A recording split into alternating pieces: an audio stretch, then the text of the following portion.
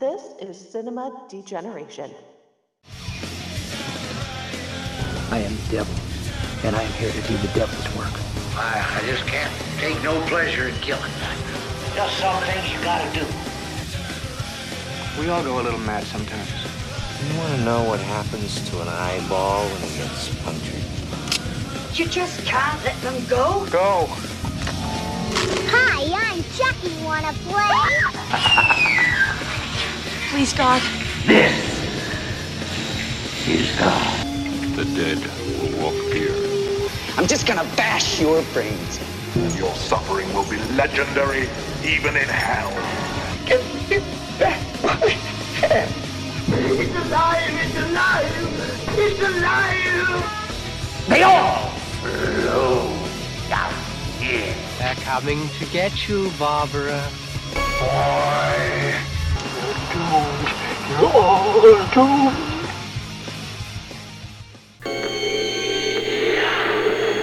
Its origin, alien. Location, Antarctica. Age, unknown. Intent, survival. Destination, man. John Carpenter's The Thing, the ultimate in alien terror. Rated R. Starts Friday at a theater near you. Check newspapers for local listings. Alrighty, folks. Welcome once again, you degenerates. This is Cinema Degeneration. We are continuing our John Carpenter Appreciation Month, and this week we have quite a doozy. We have the ultimate in living horror, The Thing from 1982, written by Bill Lancaster and directed by J.C., the man John Carpenter himself. And joining me this evening for this little romp is my good friend Daniel Goad. How you doing, Daniel? Doing really good. Happy to be here. Yeah, we picked quite a doozy to do this week. Because everyone has an opinion on this film, so we may be ruffling feathers with some of our comments, or we may be falling right in line with what people expect us to talk about with this classic. Yeah, well, I do have a couple of questions. That one of which is a big one, and I will save to the very, very end because I feel like it's only fitting to discuss this at the end, but. It's this is the one that is divisive amongst fans. It's either ultimately it's either really loved or hated. I really don't know anybody that at least I don't that falls in the middle with this film. It's a love it or hate it kind of film. Well, it's a good gauge of friendships because if you have someone that doesn't like this and you love it, it's really hard to go like, well, I can't just look past you for not liking the thing. Hope you have a good life. I'm gonna go the other way. So this is definitely right. I always say there's two modes. Test. Yeah, this is the test I use with a lot of people. And like, do you love the thing? No. Oh, okay. You're either in one of two camps. You either love the thing or you're wrong. That's just my opinion on it. Pretty much. I've loved this film since the beginning, and even as a little kid, I loved the suspense of it.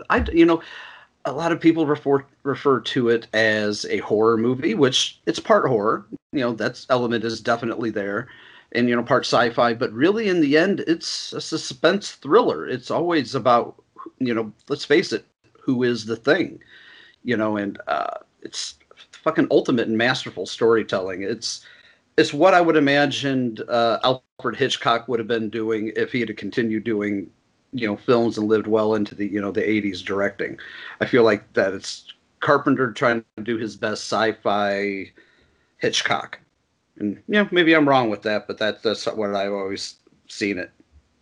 But let's go ahead and do the quick IMDb synopsis. This is real simple here, folks, and goes as follows. A research team in Antarctica is hunted by a shape-shifting alien that assumes the appearance of its victims.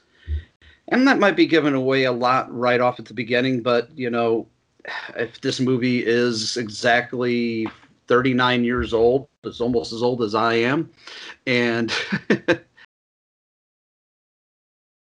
if you haven't seen it by now, by God, you probably should have, and you should have seen it multiple times. Do you remember how old you were the first time you saw this, Daniel? No, actually, it's one of those things where you have these classic movies, and the longer you live, you really you're only remembering the last time you thought about it. So it's really hard for me to pinpoint any age that I saw any movie. But this is one of those where obviously there's no spoiler warnings here. Like, again, it's near 40 years old. It's insane how long this movie has been popular, even if it had a kind of a rocky start when it released. But no, I can't even remember the first time I saw it. I know that I was too young. I was too young to watch it. I'm sure that it instilled a fascination of that. That car crash thing where it's so disgusting you can't look away. The interest in the horror and what they achieved with this, I'm sure it scarred me. So, thanks JC. Yeah, thanks a lot. I however do remember seeing this for the first time. Remember renting it at the video store. I was about 6, maybe 7 at the oldest. And I was already into horror movies, yes, and there's no reason whatsoever for any 7-year-old to see something like The Thing, like no reason whatsoever. But I did, and I just remember being disgusted by it, being fascinated by it, and as time went on, I appreciated more and more, different aspects of the film. I appreciated, the special effects. I appreciate the monsters most of all at the beginning, but as it, came to be over the years, as I became a teenager, as I became a young adult, and then an older adult, I feel like I've gotten a greater appreciation for the mystery of the story of of who is the Thing or what is the Thing and how does it spread. But one thing, I think we ought to do this first. I know we discussed this pre-show about talking about the 2 different versions of the movies that I saw. Now, since you didn't see this version, is the 1982 network TV version.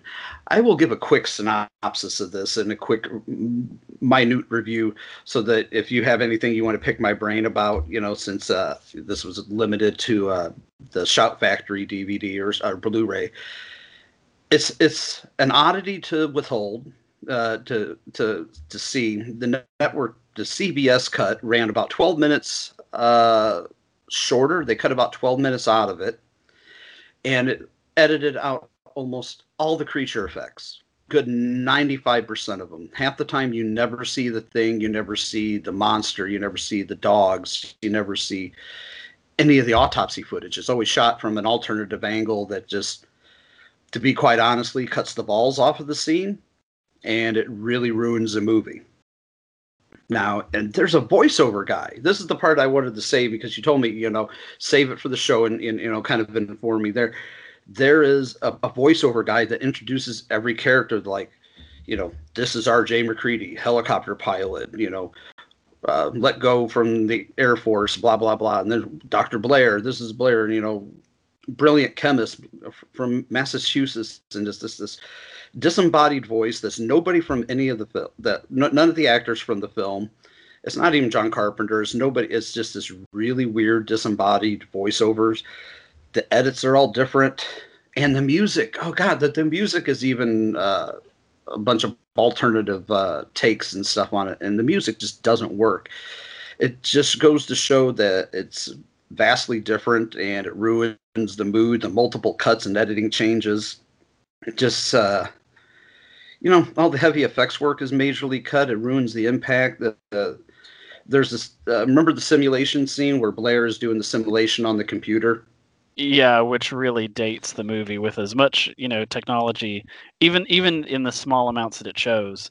It's very funny to watch older movies do that kind of thing. But yes, I remember that scene. Well, everything that's happening on screen, he narrates like as if the audience is too dumb to realize what's happening on the screen, even though it's very limited graphics and that everything that prints out, across the screen, he narrates very woodenly. And it sounds like somebody trying. I don't doubt that it was Wilford Brimley doing the voice, but it just sounded like somebody trying to do their best Wilford Brimley. Well, and it's just like you said, they probably did do that to dumb it down. The version that you're explaining, they probably were worried about, number one, the rating board, or at least how it was perceived, because at the time, I mean, obviously there were movies from the 70s that were really extreme. Like this was by no means the first movie to show, extreme kind of gruesome, weirdly cosmic sort of mutilation and kind of things. But yeah, I think they were worried about how it would be perceived, and they were trying to make it as G-rated as possible so that everyone could see it, and then to dumb it down. I usually use Snowpiercer as an example of a company trying to dumb a story down, thinking that the audience won't understand what's going on. No, the TV show or the movie? The movie. Oh yeah.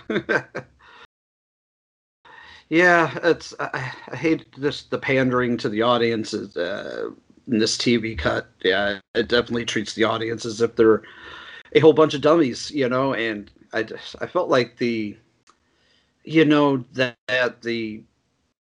was just insulting. And the ending has a very much a clipped-on ending with one of the dogs escaping, and running out across the frozen landscape, and and this really, and again, insulting end voiceovers, just like, watch your friends and look out for the thing. And it's just like, oh, you're insulting the intelligence of the movie. So I watched that version so the rest of y'all don't have to. And I'll give my quick rendition of or rating of it right now. That movie, that version of the thing, is a 5 out of 10, the TV cut. And I will admit that if that's the version that I would have had been introduced to in the beginning, I'd have never watched it again. Never. It dumbs it down. It cuts everything out that is worth a damn. It changes the editing and the musical cues and the entire flow of the film, and it shows just how much, post-production matters, and how much, editing and sound work matters, and the overall aesthetics of a film. And they ruin what is otherwise a perfect movie. So I will leave it at that, unless you have any questions. Well, that's why you let the creators create. I can't. It's so infuriating when people want to put a filter or to change something. It's like the songs on the radio on the top 10 or the top 30, but they bleep out all the words that are part of the lyrics. And it's like, well, then why even play the song? So it's the same thing. Like, I'm glad I never watched that version, but it makes me really curious. Again, a car crash metaphor. It's, you want to look at it to see why, what could have been, because if that was released, we could have never had the influx of the inspirations after the thing came out. We wouldn't have had the, I guess the wave of people who they just got out of their seats. It's like, oh, well, I want to make movies like this. Inspiring people to do the special effects and to how did they do that? How did they do the logo at the beginning? Like, how did they get that effect with the head and the crab head monster? And that's insane. It's just crazy of how close we are always of a different present. Like if things would have just changed a little bit a few years ago, or the movies, the TV shows, things that happen, man, that would be a terrible present. Like right now, if we didn't have the thing that we currently have. As far as questions go, the only one that I'm actually curious about, because I don't want to spend too much time on that version, because I know that whoever listens, they know of the version that's, is streamable. You can buy it, the commercial version. The commercial version that's at large, yeah. The only thing I'm curious about is because of an edit that was that drastic, that's actually changing the whole aspect of the film. Because if it has a narrator, it has a different sort of ending. You're taking away all of the meat of the movie. Was there anything that they added or they changed that was kind of superfluous? Because I know with the reason that so many people love the thing is John Carpenter was such an OCD madman, and everything it makes sense. The geometry of the Arctic Center, the construction of where they put stuff, the editing, very, very tight movie, inform Yes. that kind of thing. Did they add or remove anything that really just upended the whole thing, other than what you already explained? Like, did you notice anything was just stupid? Like they just took out something that was kind of crucial, like, but for maybe instance, not. Well, like the scene with the dogs. The biggest scene I can say is the scene with the dogs and the post dog scene where where the dog that ends up on the camp from the Norwegian camp shows up. They don't really show anything that happens. You hear a bunch of the screaming and the noises coming from off camera, so you never really see the impact of what this creature becomes. You never see the head split open. You never see the tentacles, coming out from that big mass. And you never really see, them torch it on fire. It just cuts. And the post scene where Blair does the autopsy on the thing, you know which scene I'm talking about, correct? Oh yeah. Yeah. It's completely cut. It cuts to the end of it with Blair sitting there getting questioned, and it has some alternate dialogue when it's just like, well, like kind of like well, Blair, what do you think of this? And he just looks up at the camera and says nothing. I just don't get that. That's like going to a I don't know, like a Kobe beef. You get on a plane, you go to Japan, you get Wagyu beef that's like $300 made by a chef that you can't even. They're on such a high level you can't even imagine how good of a chef they are, and you just smell it. You don't eat it. You're not allowed to eat it. You just smell it, and it's like, oh well, I guess that was worth it. That's just insane that they would cut out. It's not the whole point of the movie. Like, I know a lot of people like The Thing because it is that kind of body horror. You're afraid of what's inside of you, who's around you, the whole paranoia thing. And it's, the exclamation marks within the script and stuff. It is the changing. It's when the thing is on the screen. If you take that away, I mean, that's just insane. I know, like, we use Jaws a lot as a reference, both you and I, and then when we speak to some of our other filmmaker friends of like an impact of a creature or a character. It's like you don't have to see them all the time to have them have an impact in the story. You can have this sort of running suspense where you don't have to look behind you. You know something's there.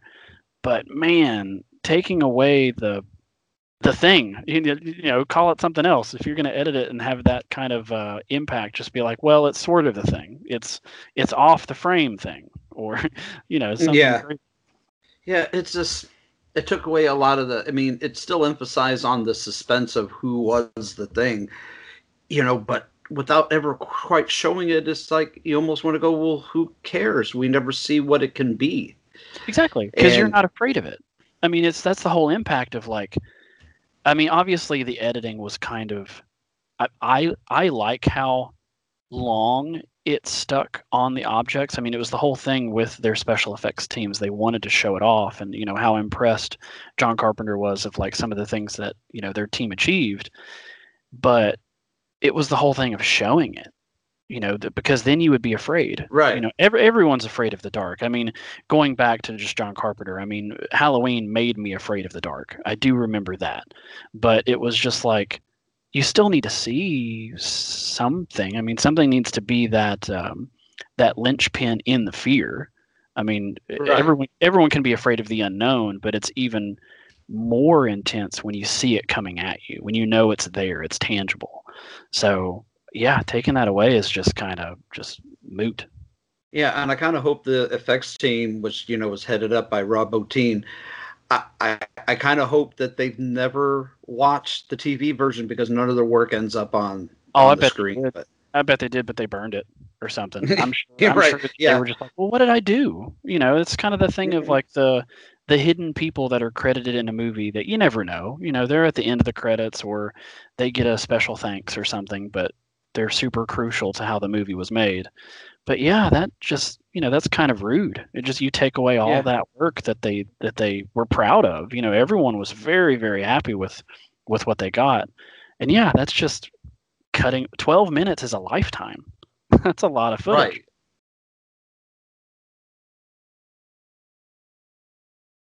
Yeah, that's a big chunk, even not for a 2 hour plus, movie. Yeah, it's just an insult. I think that what the thing runs an hour and 45, hour and 50 minutes, so they cut 12 out of it. They probably added 2 minutes back into it that was some superfluous, throwaway lines of dialogue and extra shots that they had of the characters. Like, the scene with not Bennings. Who am I thinking here? When Dr. Copper gets his hands bitten off. That whole scene, like, you see the chest open up. That's it. You see him scream and go down. They come in with the flamethrowers. End scene. There's none of the part with the head turning into the spider. That's what I'm curious about, because nearly every major chapter point from when the thing actually starts chowing down, like after the dog, when that stuff starts going, it's almost like a beat. It's a pattern. It's like a song where the chorus is every time the thing pops up. Eliminating those is literally super important story parts. I mean, just the thing of the blood test, and when you have those different things that happen, all of those super important parts of the movie are bookended by super grotesque and gruesome scenes. So I can't even imagine that it's only 12 minutes of cut. I mean, that could put it into a short film, 45 minutes. Here's the thing, shortened. So it's insane. Yeah, the abridged version. Like, yeah, if you don't have enough time to watch the whole thing, here's 40 minutes of literally just Molotovs and Kurt Russell saying cool things in his big old hat. Right, and his magnificent beard. Like even the intro with him, or like they kind of hang on like a shot of his face forever, and it's a bland voiceover, but the whole scene with him, playing with the electronic chess game, and then he gets mad at it and pours the drink into it, frying the system out. The whole scene is just cut. It's a whole massive scene. Yeah, cheating bitch. But yeah, not good. But folks, we love you out there in cinema degeneration land, so I watched it so that you don't have to.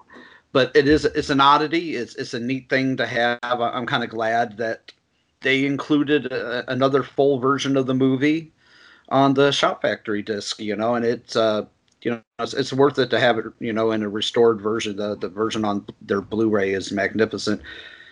But yeah, that's all I can really say about the TV cut of the movie.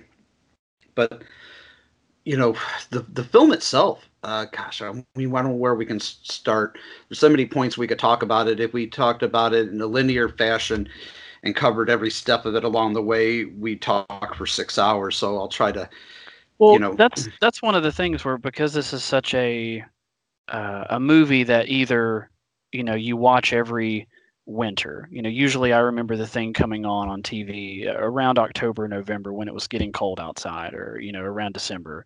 Or a lot of people like watching the thing kind of like an anniversary. I know the actual Arctic Center, they have the thing streaming, like they watch it inaugurally every year before. Yeah, every year. I read that. And that's like super cool. So I know that your audience has already watched the movie. Again, if you haven't, please watch it. You will be completely satisfied. But we don't have to do it in a linear way. I think we can jump around. We can talk about things, because again, we're not spoiling a 40-year-old movie. But it's whatever. I don't know. And if we are, I don't know why you're listening to the show anyway. If you've never seen the thing, I think I'm not trying to be insulted, but I believe my audience has probably seen the thing at least once in their lifetime.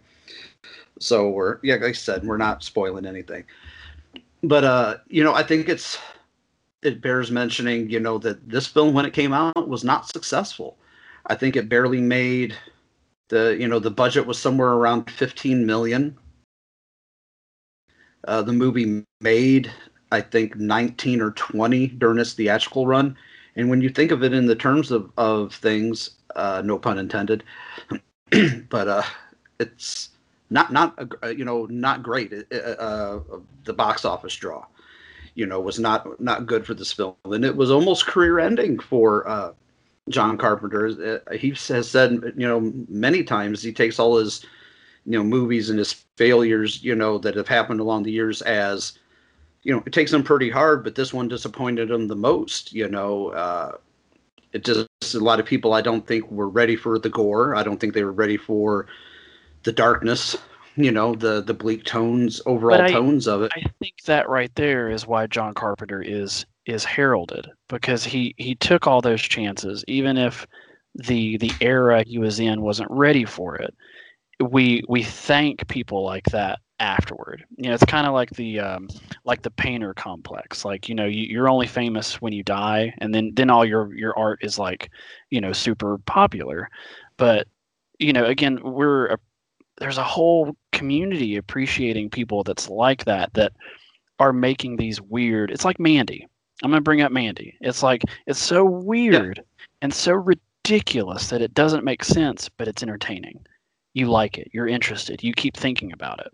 For some reason, it burns images into your head, and it's something that you can reference back to again. Because I'm 100% positive that most people who watch this are inspired to do something else.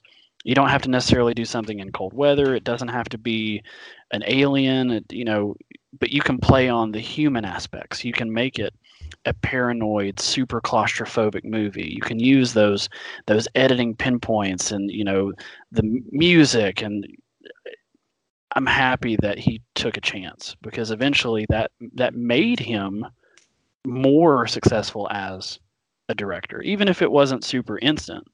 Because I just looked it up. $15 million in 1982 due to inflation is about $41.5 million today. So that's still quite a bit of money to, put into a very experimental. We need to go to, on location to make a snow movie, or to heat up the LA sound studios, or not heat up, cool down. It's just insane. Yeah, because I think they filmed part of it in British Columbia, and I think they originally went to Alaska. Yeah, and they built they weren't, which is ridiculous. Because again, it's that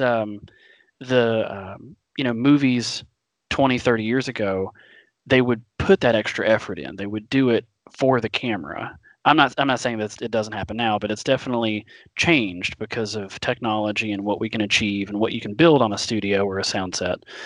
But like, they went there, and like, when you're watching the movie, it's so much more satisfying knowing that they're running and walking through an actual built set that they traveled to. Like, it was that whole thing of that story that, like, Kurt Russell was like walking up the mountain for the day, or like they would have to go in volleys on the helicopters back and forth. Like, it's that legacy of a movie, of how much effort that was put into it.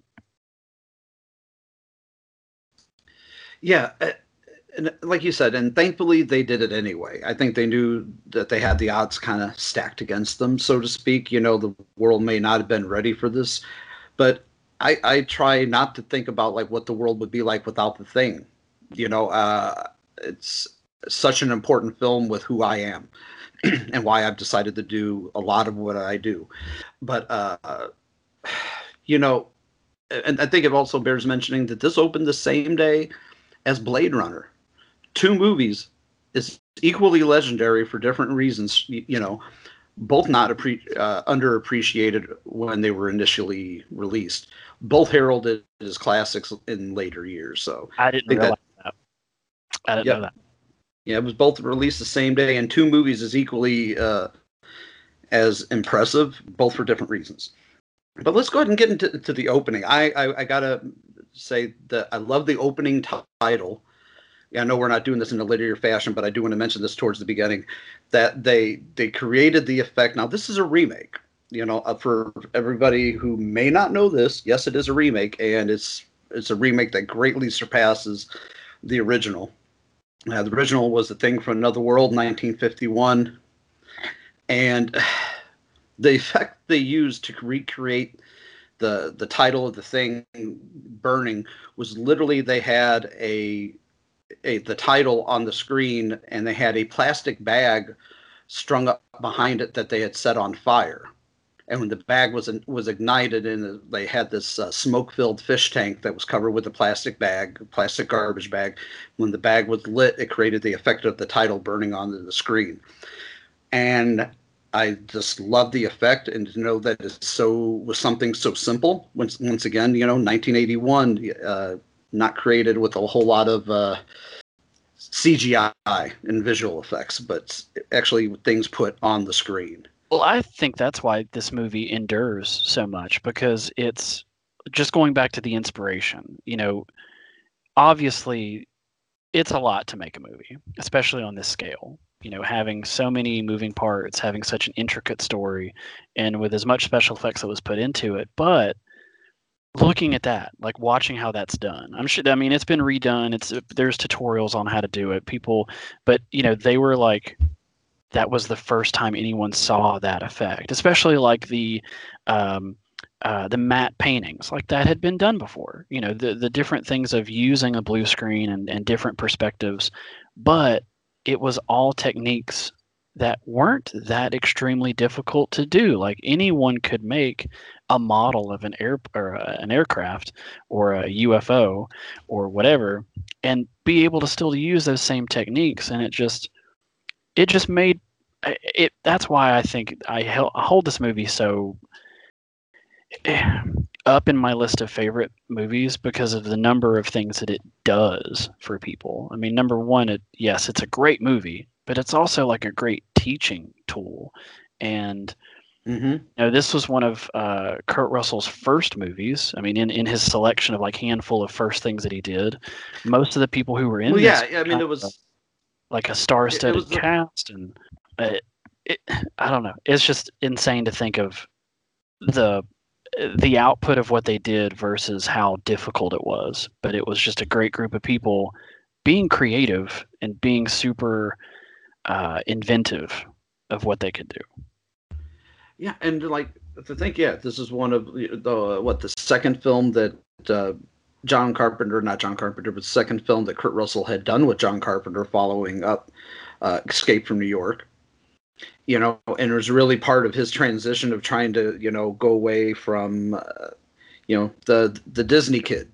He was transitioning from that child actor to the adult actor, and to think, this cemented him as a legit actor, I think, between this and Snake Plissken and Escape from New York. But this is one of the first films that Keith David had ever done. And we think second, third film, maybe he had done a little bit of TV work. But we got, Wilford Brimley, Richard Mauser as Clark is really, really good in it too. I mean, this movie's got an impressive cast all around. Again, Thomas Waits. Just everyone. I mean, like everyone was perfect. Like there wasn't one character that I disdain. Like, usually there's usually ensemble casts that are very secluded, or you can't really hide behind certain parts of the story. Sometimes there's always someone who gets under your skin, or there's a character that doesn't make sense, or they do things that are kind of like, well, that's not what a real person would do.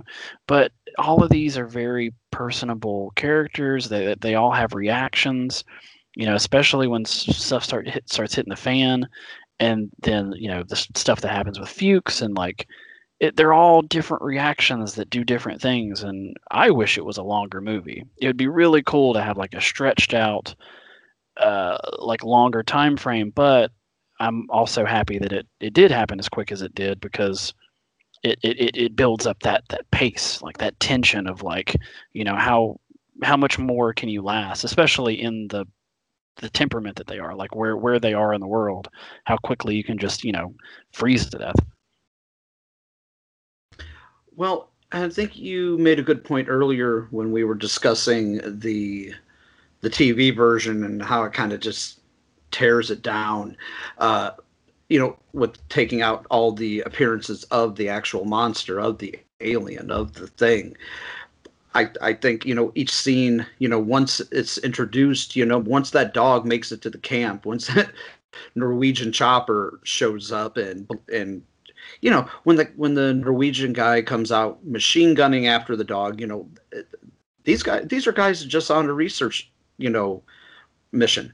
They're not there. It's not wartime, although was it Knowles that makes the joke that maybe we're at war with Norway, which, they don't know what's going on. But once it becomes known that the dog was, infected, so to speak, with it's not a virus, it's an organism, it's an alien. But once they get to that point, it moves along at such a brisk pace. There's not a wasted frame. I feel like there's nothing in it that's like superfluous. It's nothing that feels like padding, nothing that feels extra and unnecessary. So as much as I would love to see, a director's cut, I'll just take some of that footage as deleted scenes if it ever comes about. I don't need to see it in the film as a completed version because it's a perfect film. Yeah, I'm pretty sure now after 40 years, I think we've seen everything that's going to be released from it. I mean, who knows? There could be a vault somewhere underneath some sort of, John Carpenter prop warehouse or something. So who knows? But yeah, I don't feel like I need to see it though. If it ever sees the light of day, I'm perfectly happy. 100% happy with the film that we have. But every scene is bookended.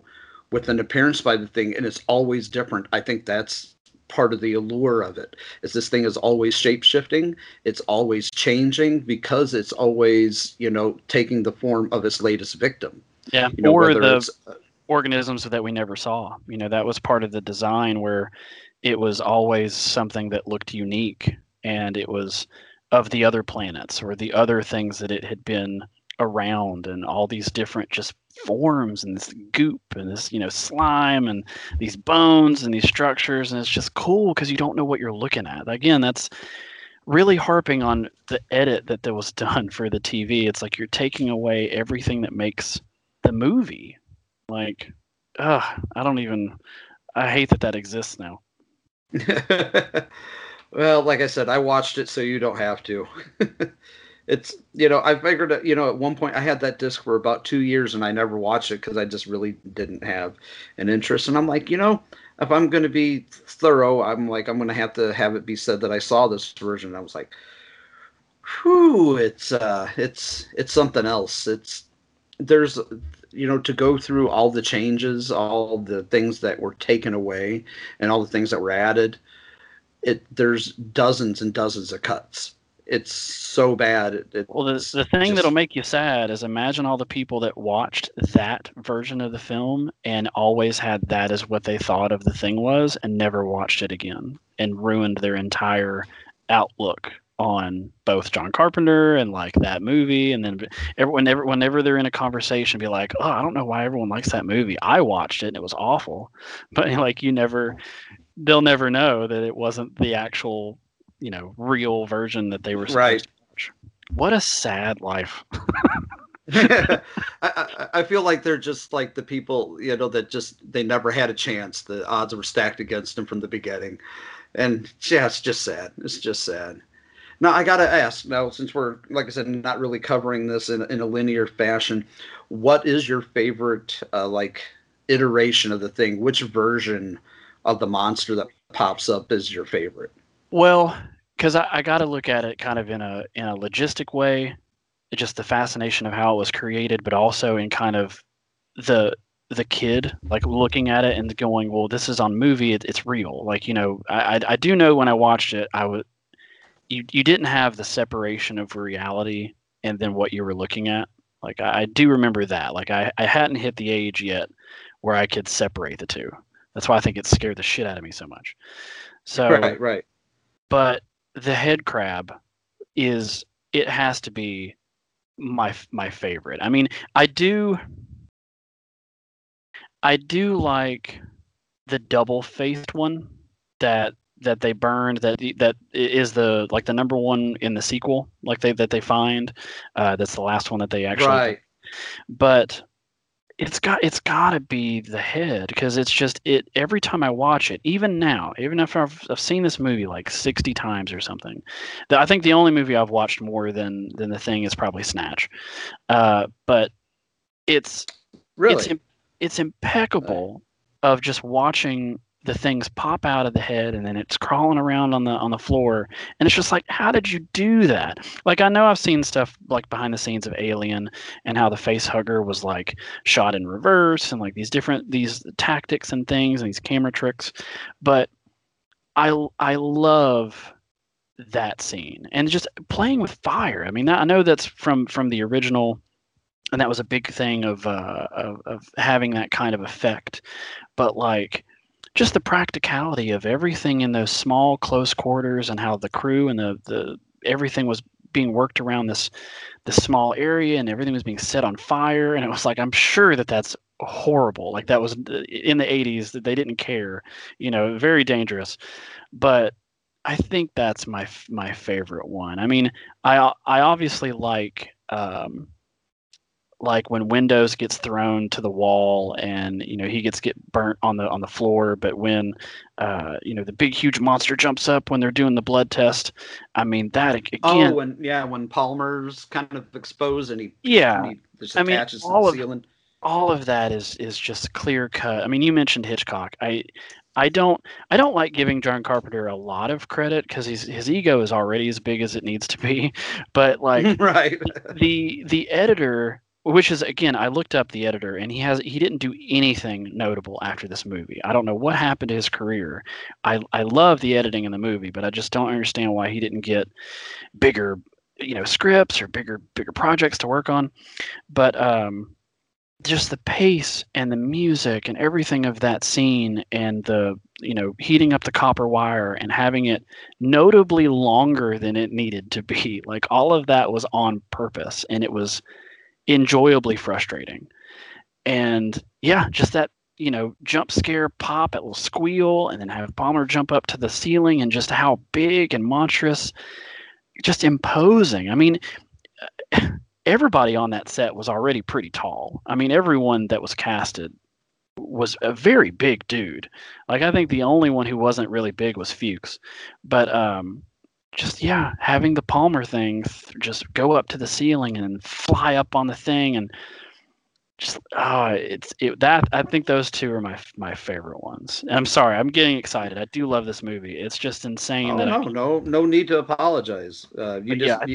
I think the head crab. I think that's my favorite one. I'll split the difference. I think that's my favorite one. I got to agree with you. The sound it makes when it gets set on fire is like I love the reaction to the head crab. Now, the head crab is my favorite transformation sequence. Was when they, what's the character's name?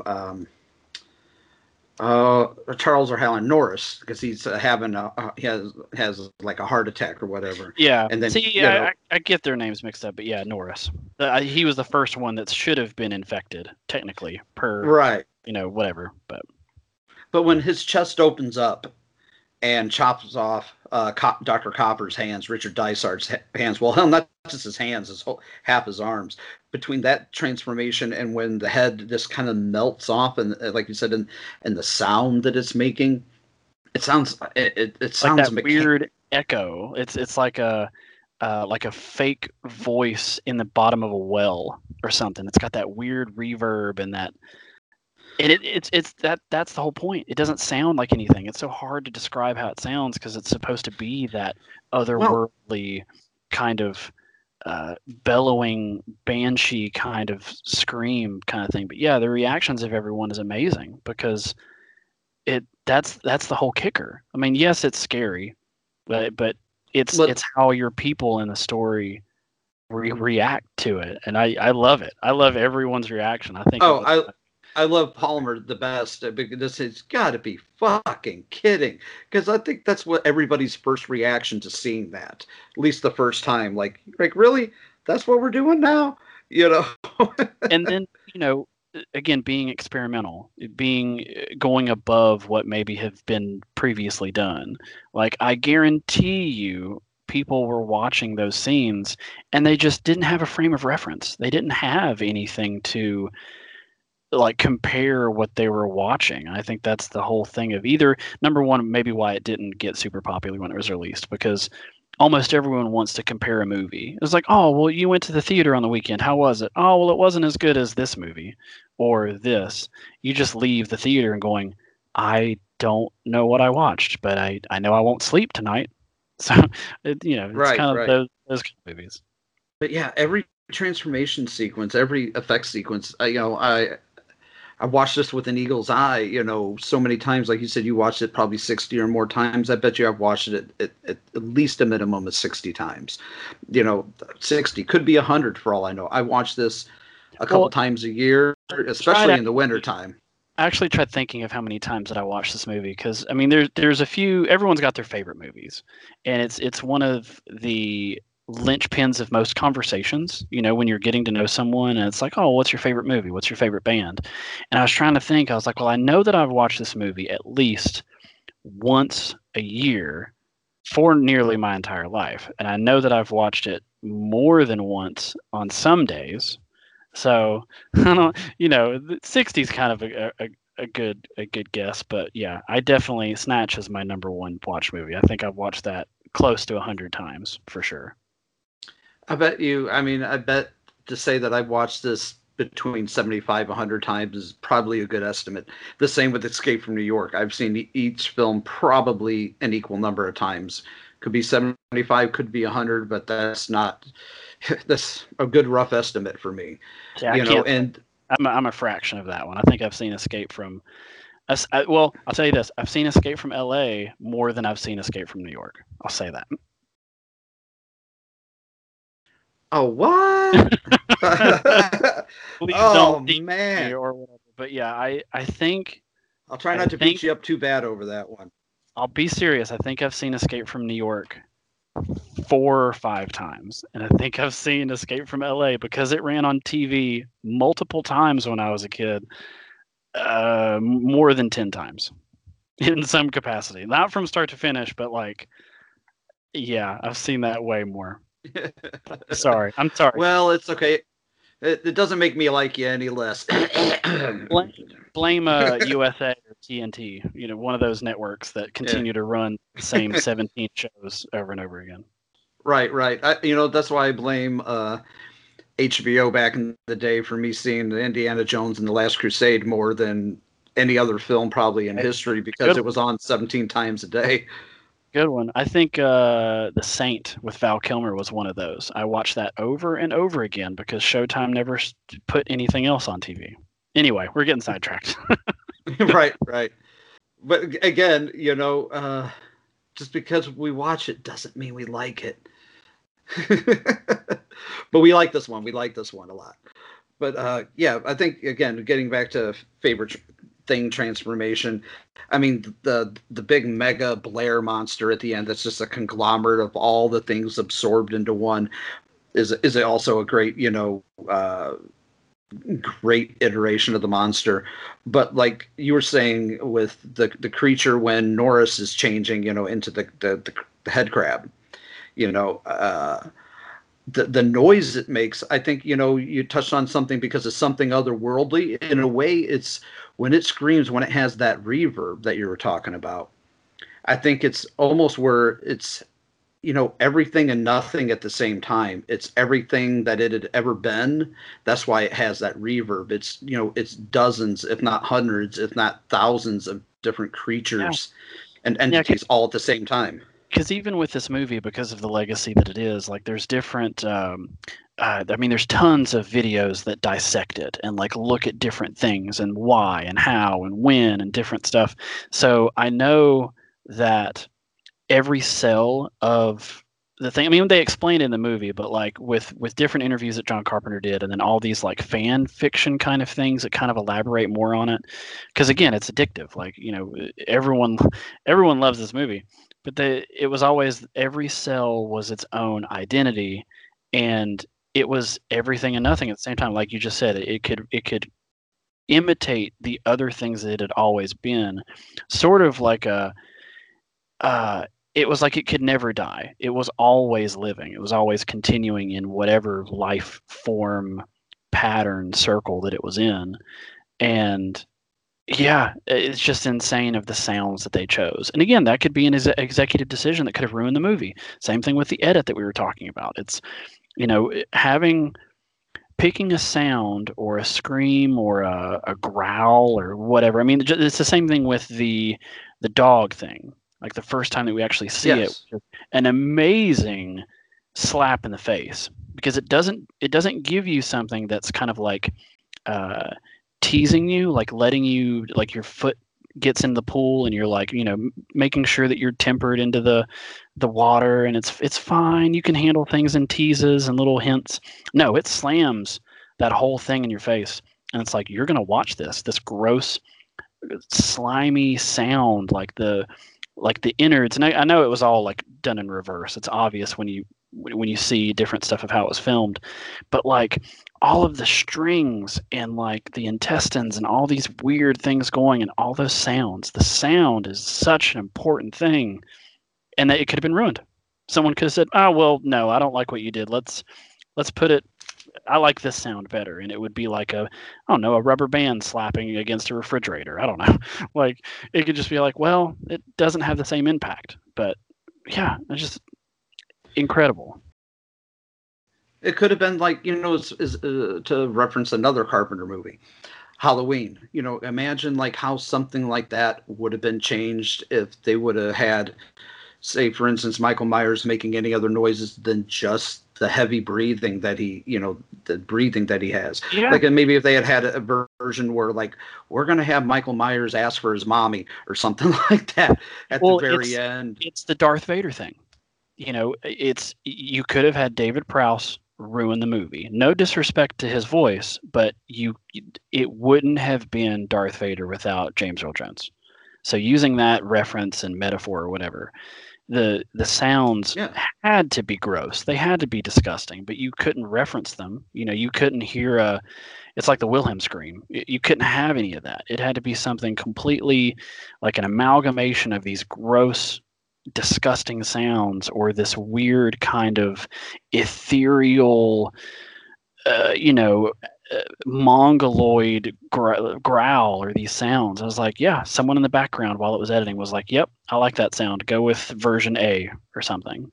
But yeah, we could have had an alternate reality with some, I don't know, stock sound of some Foley person just taking a lazy day off. And it's like, I kept getting chewed out for making sounds that no one could ever reference and describe. It was like you couldn't put it on right to be like, well, it sounded like, I don't know, when you eat wet lettuce in your mouth and you don't close your mouth, it kind of sounded like that. Whoever's writing the checks, no, I don't want that. I'm not giving you money if you make the movie like that. So, well, like you said, if they use something like the Wilhelm scream, which we all know as filmmakers when we hear it.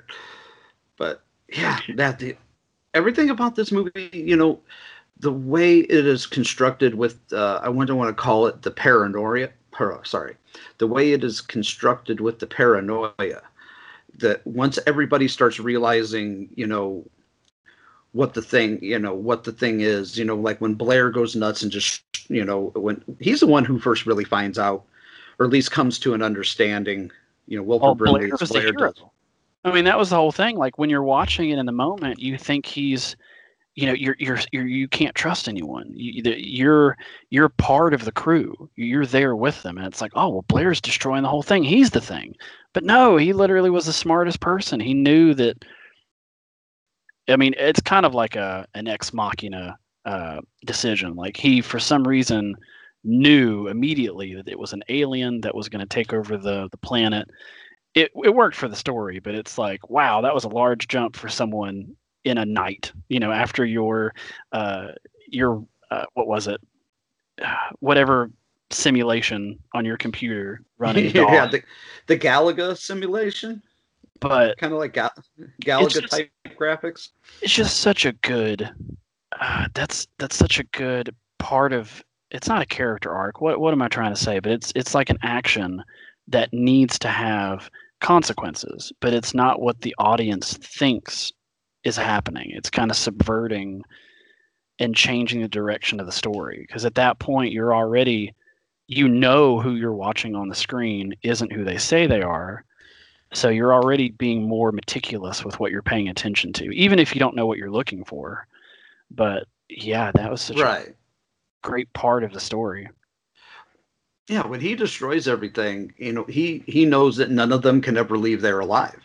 And he is willing to do whatever it takes. When he destroys the chopper, he destroys, all the radio equipment. He destroys everything that could either communicate them to the outside world or could get them to civilization. Well, I mean, they are in Antarctica. There's really no civilization, out there, but it could always get to the next outpost. I mean, that's what happened. The dog made it from the Norwegian outpost to them. Somebody from their camp could make it to the next outpost. Outpost 31. He was trying to make it the last stand. And I think even though I think you referenced it good, Blair is kind of the hero. And really, I know they're setting it up for MacReady, R.J. MacReady, Kurt Russell's character, to be the ultimate, the badass, the hero, the alpha male that everybody's kind of following. But, other than burning everything, MacReady doesn't have an answer for everything or an answer for anything. Even when he comes up with the blood test at the end, he only was going off of something that he had Blair and I think it was, what was the character? Bennings, not Bennings. Darn it. Okay. I'm having Fuchs. Fuchs. It was Fuchs. Sorry, I'm getting a couple of the characters mixed up. But when Fuchs had told him, we should only eat from cans, I went through Blair's notes. He said even one cell from this thing, could infect somebody. I think, he was taking a shot in the dark with that blood test at the end. Well, it's kind of funny because when I was watching this, I knew that you were going to do the Big Trouble in Little China episode, and I kept thinking of every time that Kurt Russell in that movie just didn't know what was going on. He was like, well, what's that? What's going on? Tell me what, he just didn't know what was happening. It's kind of the same thing here. At the beginning when the storm is coming and the characters, they're looking to MacReady to make a judgment call. And you like that immediately puts the audience to trust him. Obviously he's one of the first characters that you see in the movie, and again, he's not super famous at that point. Like he is known, but he's not super well known. But you have to have a protagonist, and he's the one the movie puts in front of it. And then the characters have to trust him because of his piloting skills and what his judgment call is. So we're forced to trust him. I think that's the unreliable narrator thing that I love of the movie, is telling you what to feel. But then at the end, especially with this kind of movie, it kind of leaves things open-ended. But him not knowing what to do, everything he does in this movie is a relationship to someone else's decisions, someone else's knowledge. Yes. The scientist or whoever's doing something. I think he's the first person that people turn and look to then give an answer. He's not the one that's actually making the call. It's just he's the only one left to do something. But yeah, I think that him destroying all the equipment was the real hero move. But, he went kind of crazy and started shooting everyone. But it's the whole thing of like, what can you do? You're only a few people now up against a cosmic deity for all we know. And yeah, you just can't do anything else. But Childs is the only other person that I would say is the main. I mean, even though it's obvious within the movie, but it's like anytime that MacReady is in trouble, he's yelling for Childs. It's like he's his second. It's like he's his quartermaster or something. Like that's right. That second in command. So he's the beta, so to speak.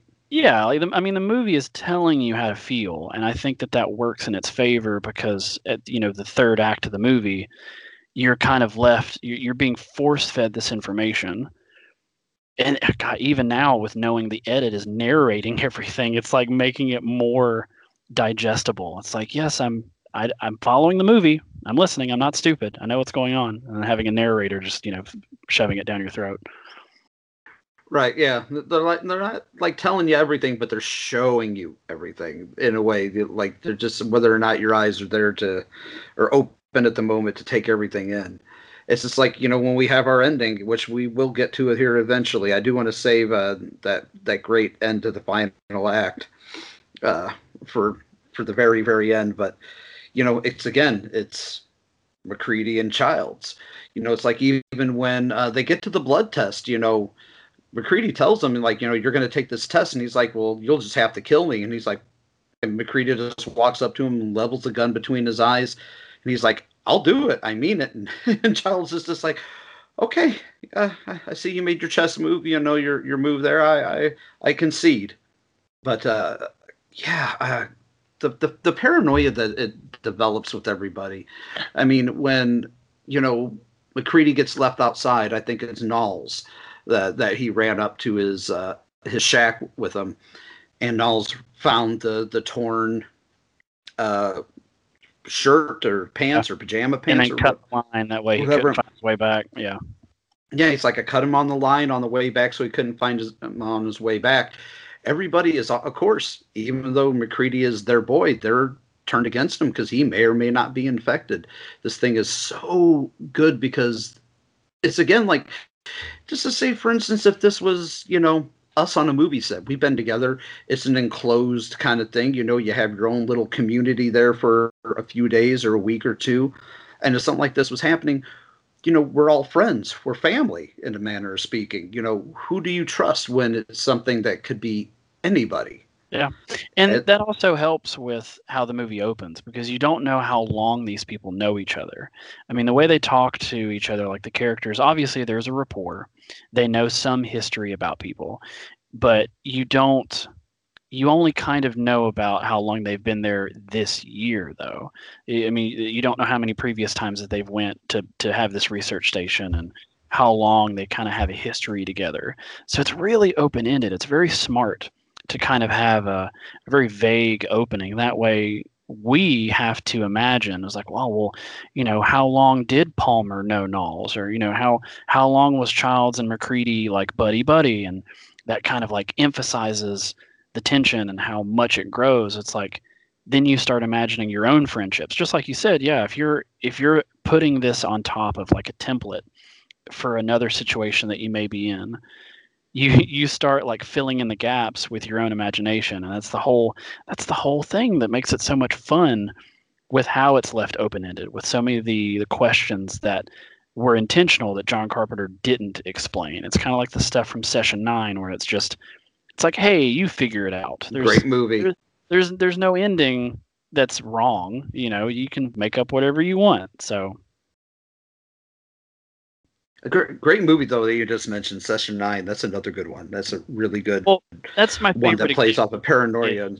Because a director just doesn't want it does it on purpose to not give an ending. Like, obviously there's an ending, but there's so many weird things done on purpose that it's like, well, I'm making a movie for a viewer, an audience. It's like that third person perspective, knowing what you're doing is going to be some sort of experience for someone else, and I really like that. I mean, obviously that goes with ego and as someone who thinks that they're, that they are on a pedestal, which I'm sure that John Carpenter felt at the moment making this. But again, he still had a really good reputation around this time of his career. He didn't have that, I guess, that cloud over doing movie after movie and having that kind of reputation of like, oh, well, don't give him a second opinion, or, don't say anything that he's, don't tell him a suggestion or any kind of feedback. You want to make sure that you work tomorrow and stuff.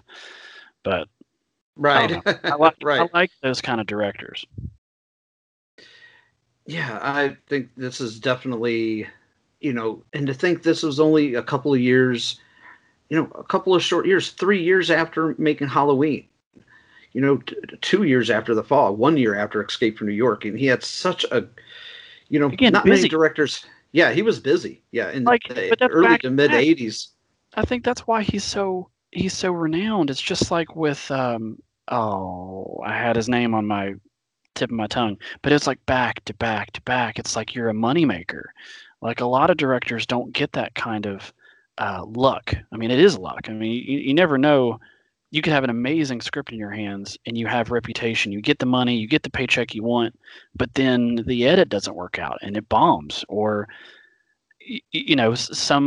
something happens and your lead that you were banking on isn't there, and well, there's your movie. Your second string actor didn't work out, and right. He just got really lucky. But I mean, he is still super talented. I'm in no way gonna badmouth John Carpenter, but he got really lucky with. Oh yeah, I mean, he had several there's in a row.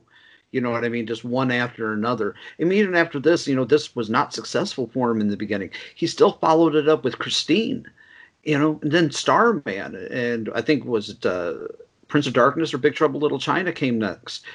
Still great film after great film.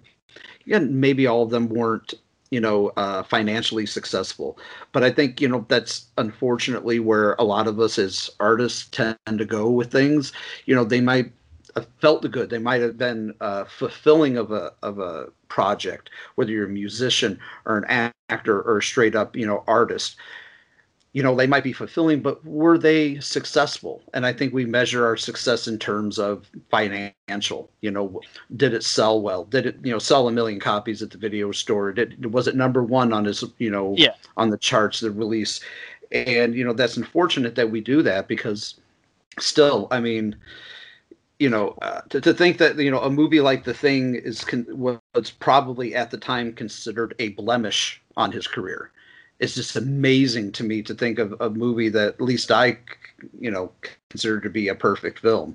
Yeah, could and even like his legacy, like we've been to conventions. A lot of people that we are around go to those horror community guided kind of things where everyone is either involved in those movies, they cosplay, they LARP, they do whatever.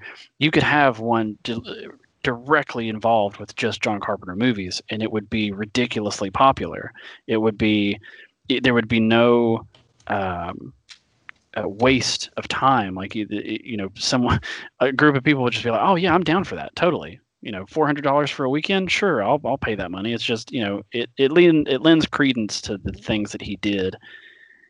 And again, I think he just got really lucky, and he banked on the right things, and he did the work, and he just kept getting those really good things. And whoever his agent was, or if he did stuff on his own and he said no to some things, imagine what he said no to.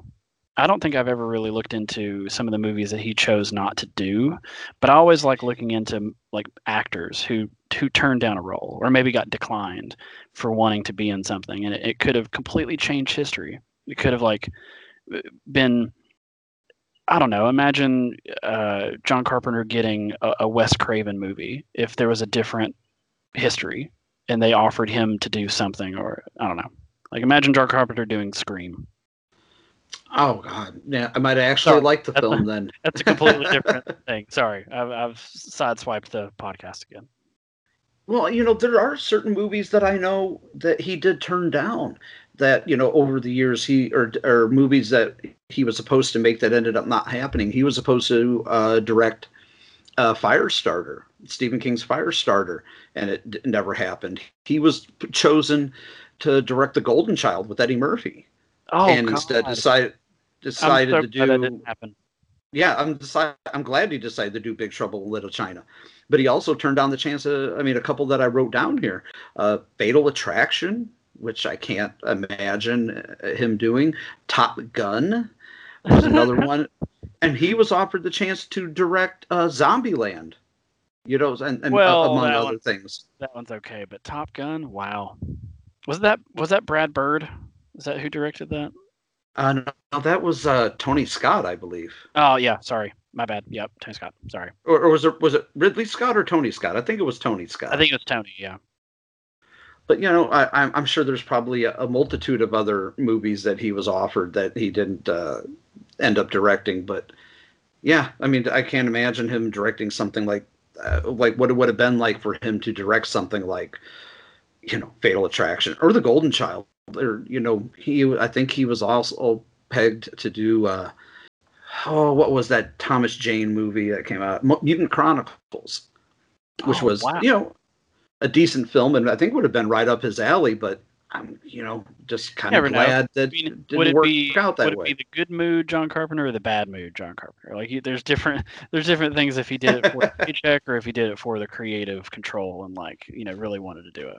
Anyway, the one thing I have down on here, just to get back onto the movie, I've always been fascinated with the dogs that were actually on set. These are super well-trained dogs. Like, again, going back into child mode, I was so distraught with the dog thing and how that happened, and just hearing the sounds of those animals, especially watching it now, and the main dog getting hit with that slime thing that was shooting out at him. I was like, man, that sucks. I bet that was a terrible day on set of just being mean to a dog. But it makes my heart sink because I hate seeing any kind of animal cruelty in horror movies. You can do whatever you want to people all day long. Oh yeah. But animals, it just makes my heart sink. And by the way, I made a note about the dog. The dog's name was Jed, and he lived 18 years. He died in 1995. I had that written down too. I was about to get into it. But yeah, I mean, that's one of those the behind the scenes things and the stuff that is so cool to learn, that that dog was insanely well mannered, and it actually was friends with the Clark character. I can't remember his name. Richard Mauser. There you go. But it just adds. You could see that was one of the most the heartbreaking scenes when Blair, when they send when Blair's going nuts and he's got Windows kind of held captive and he's shooting at everybody, and Childs tells everybody, he's like, yeah, he smashed up the chopper and he's killed the rest of the dogs. Yeah. And then Clark, favorite character.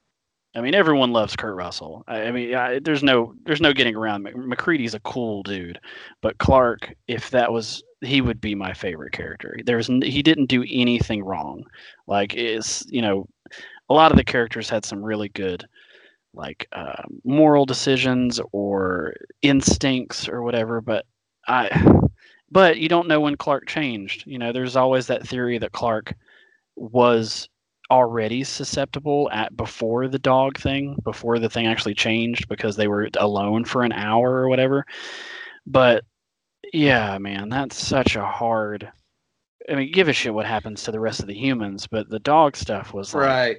That's where you get the man tears and stuff. It's when they show the, I mean, they create what our buddy Tom Commissar likes to call a real bozo no-no when they show the dogs being killed. Yeah, not when they don't being shot. Yeah, the one that gets shot, the one that gets covered in the slime and the tentacles, but then the aftermath of Blair with one of them with their head cut off on the chopping block. You can feel that it's a tangible sadness within Clark. Well, that's an interesting shot too, because I don't know if you really, because that's a really hard part in the movie, because there's a lot of kinetic energy before Clark goes to see the aftermath of what he did. But that was a really, really unique shot to slow down the movie's pacing, because it was a very static shot of just the dog right in front of the camera, and then having the only movement be Clark. I thought that was really, really smart to calm down the viewer. I mean, obviously it's horrifying. It's obviously a gut-wrenching part of it too, because I mean, obviously most of the dogs were already infected. I mean, I'm sure that all of them were, but man, was that harsh. But it the movie is again telling you what to do. It's like showing you piece by piece. You can calm down now. We just got through bashing up a lot of electronics and ripping shit out of the helicopter and stuff, but you're okay now. You can calm down. But now we're going to show you this and completely knock the wind out of you. Pretty much. It's now there's another part of the movie that I don't necessarily have a problem with, but I've always it's one of the scenes I always ask other people, like-minded people, like yourself, about. There's one death that completely happens, or at least we think completely happens off screen, and I've always wondered what everybody thinks about it. Is Knowles. Knowles is the one character. Everybody is at the end. The camp is blown half the hell. Almost everybody is dead. It's down to Knowles, Gary, and Childs is missing. But so it's Knowles, Gary, and McCready. and Knowles just disappears. Do you think Blair got to him and killed him and assimilated him into the thing, or what do you think happened to Knowles? That was one thing that I always was curious of as well, because I mean, most of the movie always had a very good sense of. I mean, it was always open-ended, but it kind of told you what happened to some of the characters. If it didn't show it, kind of the same with Fuchs of like incinerating himself. Yes, is that very unlikely? Why did he burn immediately? Like that looked like really quick incineration, like that. Very practical. But I do remember that was not a fire that had been burning for a long time. That was exactly that was ridiculous. But I Right. do remember a few years ago, because I got really, really addicted to a lot of the forensic YouTube creators that like were dissecting it really, really thoroughly. And there's a lot of really good ones out there if you're really curious. If anyone's interested in that when you're listening to this, there's a few of them that just number one, it goes into the film theory and how well the movie was constructed, but also like why certain things happen and like who was the thing at this certain time and blah blah blah. But I do remember there was a situation where the Knowles kind of loophole or gap, whatever, pitfall, whatever you want to say, was explained, and it was basically he had the broken leg, and he was it's like he committed suicide. As either he stabbed himself in the neck or something happened. I don't remember fully though what it did though, but it was like very similar to how Gary died. I do remember that. Oh, okay. I might have to look into some of those. I have watched several YouTube videos based on the thing and different film theories of who was the thing and when they were and what the ending means, but I've never really found one that delved into the Knowles thing, so I'll have to dig a little deeper on that. Yeah, I mean, even though it's impractical of what Fuchs did, I think that Knowles and Fuchs committed suicide. I mean, if you don't agree, you can message me. I will love to dissect this movie with someone at a later date, at any time, until I die. But yeah, I think those two things happened where they took it into their own hands.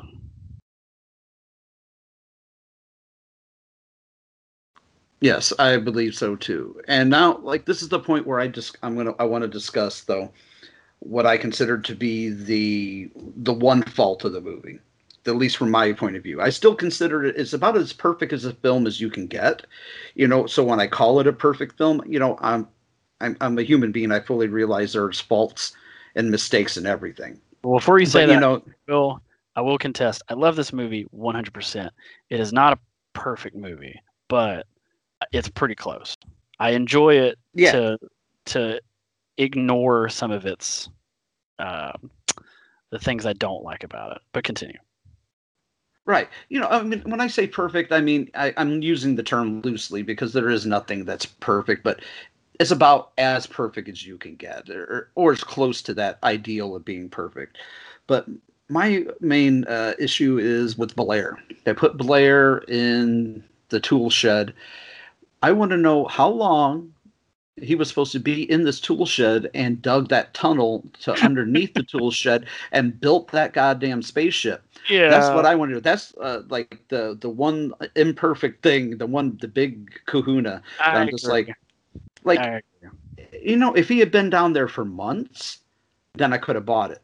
But it had to have been mere days, within the construct of the thing. I'm going to say that, they never really say, well, this movie starts on the 13th and it ends on the 17th. But I'm going to imagine that it was over the course of a couple of days. Yeah, I think from some of the stuff that I've read, I think it happens over probably 5 days, maybe less than that. But when shit hits the fan, there's not really anything that shows you that longer time happens, because almost everything is relative to the next scene. Like I complimented the editing of the movie, but I don't like how many fade to blacks there are, because it's kind of counterintuitive of the whole purpose of the film with the pace of it, of what it's going. When you fade to black in the middle of a scene, especially after something that's like really aggressive on your senses, like it's something that, obviously a monster or a death or something, it makes you think that more time is passing, like it's day to night, or like a sunset to sunrise kind of thing. Doesn't mean that that's what they meant, but why use that as your transition when I don't know. There's a lot of different reasons why they maybe did that, but the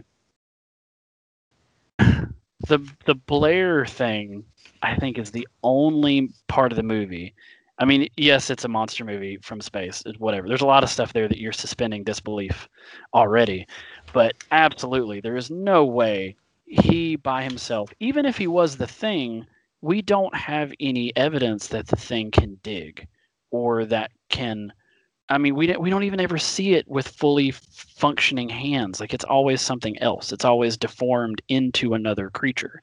We kind of never see what the Thing looks like by itself, or even if it's capable of doing that, even if it even has a default look. But yeah, I think that at that part of the movie, you kind of have to look at yourself and go, I'm already invested. There's 8 minutes left in the movie. Do I really give a shit about, giving it that much hell? But absolutely, there's no way that he did that in a weekend or without any tools, because they didn't give him anything. They gave him rope, which is ridiculous, but they didn't give him shovels or a heater, or there's no way that he could have gotten through that.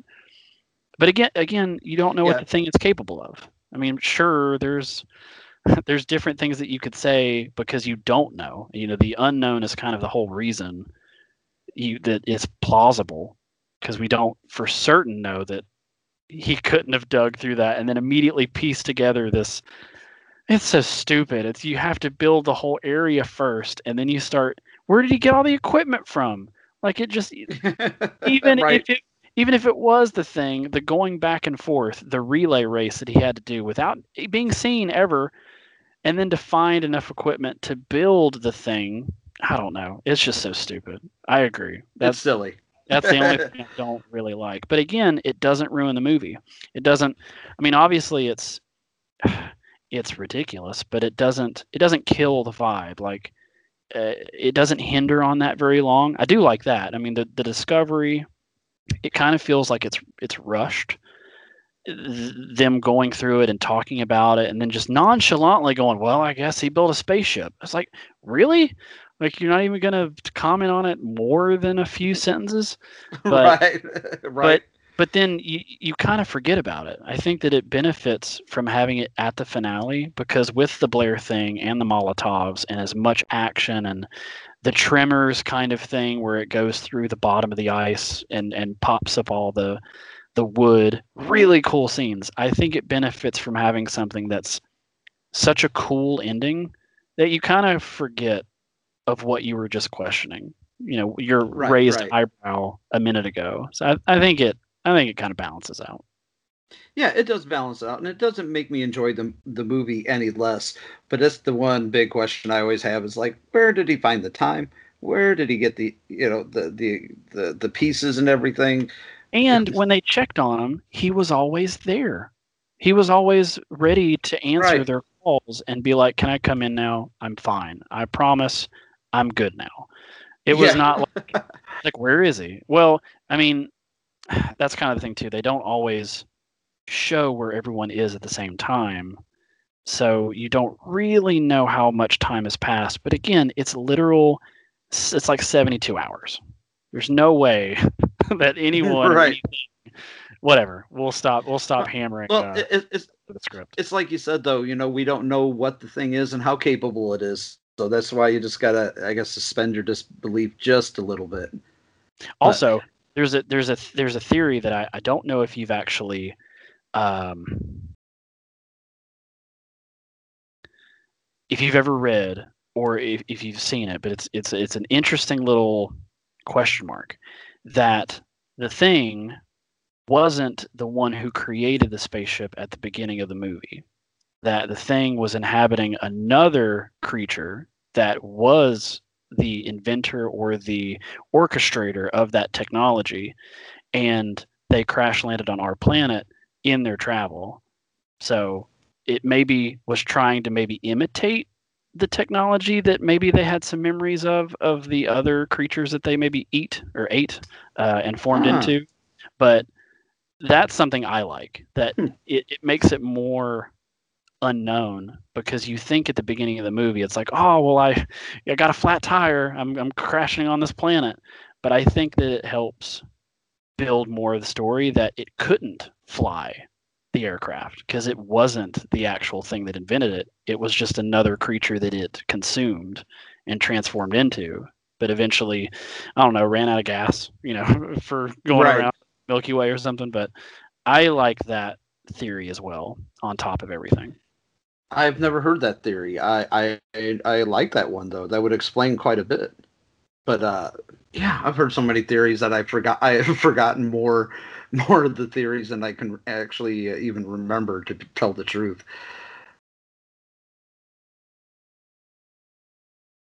I know that one of the theories that I had read was that Clark was still the Thing, but that Clark was the original one that got turned. But I always had a problem with that because of the blood test that they do at the end. I couldn't for the life of me figure out why people would adhere to that theory. That if his blood is the only one that didn't, his blood didn't react any more than anybody else's. So that's one I don't buy. That's one I definitely don't buy into. Yeah. The one that I actually really like is the one that I believe for such a long period of time was, you kind of have to think about it, where if one cell is enough to change a person, like how long does it take? Or do you have a kind of the majority rules, like pirate law inside the body, where if like 51% of you is changed, then you're the Thing? Maybe you have some sort of humanity left in you, and it just takes longer if you just maybe just get like a drop of something in you. But I liked the theory of when the beginning of the movie, when the dog is running towards the people, when Bennings gets shot in the leg and he goes down, he takes a drink of the whiskey, which is a very proponent prop in the whole movie. Like, those bottles are everywhere. It's attached to MacReady's hip, basically, and it's a linchpin basically to the end of the movie. But the dog licks him in the face before that happens, and then he drinks from the whiskey that was already opened, and that could be kind of dispersing and whoever drank after him, and these different things where it's like, well, what's going on? Was he the first one infected, or was it really Norris? Was this the silhouette in his bedroom when the dog like went in and it faded to black? So it's like, I always liked that theory, but then it kind of goes out the window because Bennings is then with Windows, and he gets assimilated from the other. Yeah, that's right. But again, there's nothing set in stone. There's no rules. There's no laws of what's going on. So I always still like thinking that from the beginning of the movie, they're already infected. That dog licked Bennings' face as soon as he ran up to him and be like, please save me from this weird Norwegian shooting at me. And then he contaminates the whiskey. And it's kind of the thing where, like, did MacReady continue drinking from that bottle? And, like, was he always infected, but it just was a small amount and it didn't? I don't know. There's so many questions of, like, again, it leaves it up to us to, like, talk about it 40 years later. And that's what I love about it. It has created this dialogue, where guys like ourselves, people like ourselves, filmmakers and whatnot, can still be discussing it at length 40 years later. Now, I think we might as well go ahead and get into the big kahuna, the ending of this film. Oh, yeah. You go first. Now, I got a theory. My theory is this. And I've seen many YouTube videos. I've seen many behind-the-scenes things. I've heard, Kurt Russell himself discuss it. I've heard Keith David discuss it. John Carpenter discuss it. And I've come up with my own theory. At the end of the movie, when it's just Childs and MacReady, they're only ones left. They bomb the entire Outpost 31. Everything is burning around them. And, MacReady thinks he's the only one left, and there's Childs. And Childs kind of gives that weak-ass excuse that he saw Blair out in the snow, went after him, got lost in the storm, and just happened to make it back. My theory is this, and I've had it explained to me both ways, but I think in the end, if anybody is the Thing, and now it is possible in the end that neither one of them are the Thing. I think we can rule out that the factor that both of them are the Thing, because otherwise the dialogue between them makes absolutely no sense whatsoever. At least that's in my opinion. If I had to make a choice in the end, and it's not because I'm a huge Kurt Russell fan and I lean towards the MacReady side of the camp, but when they're there talking and MacReady offers them the bottle of booze, the bottle of scotch, and Childs takes it and he drinks from it. In that scene between the two of them, you can clearly see MacReady's breath in the air, in the night air. And if you play it back, for about 90% of that scene, you do not see any of Childs' breath. I think they filmed it in such a way to subliminally tell us, even though they may never come right out and say it, I think Childs is the Thing and MacReady is human. And basically in the end, even if MacReady is not going to be assimilated, they're both going to freeze. So in the end, does it really matter who the Thing is? Because he didn't succeed. If he would have succeeded, then he would have been the only one left. But with Childs there, that makes two of them. One of them has to be the Thing. And my opinion is that Childs is the creature. Okay. So there's a few theories with the ending. As much video stuff that I've watched, dissections, there's a few theories of what makes the ending kind of up and down, with where you can't really decide what's going on. So number one, just to address the breath thing, Childs does have visible breath nearly at the end of their dialogue. I wanted to make sure a little bit, see it. Just a little bit. I think it's the lighting. I think they on purpose put more warm light onto MacReady, or at least there was the direction of, because he's facing the fire and Childs is facing away from it. I don't know if it's really the lighting, but the breath thing is funny. I like it because it is very apparent with the placement of their bodies, but you can see breath later in the conversation with Childs. The second thing is, that's why I said it's like 90% of the time. Yeah. And if you're not paying attention, you could obviously go, "Oh, well, he doesn't need to breathe." It's the whole zombie underwater thing.